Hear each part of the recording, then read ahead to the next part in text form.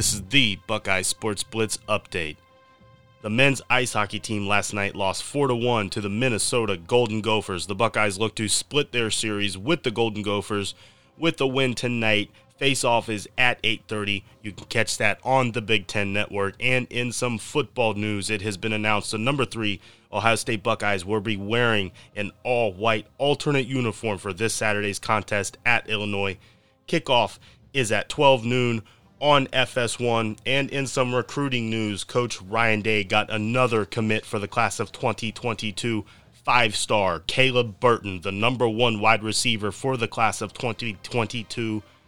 Caleb Burton is from Del Valle, Texas. He is the 9th member of the 2022 class, which is currently ranked number 1 in the country.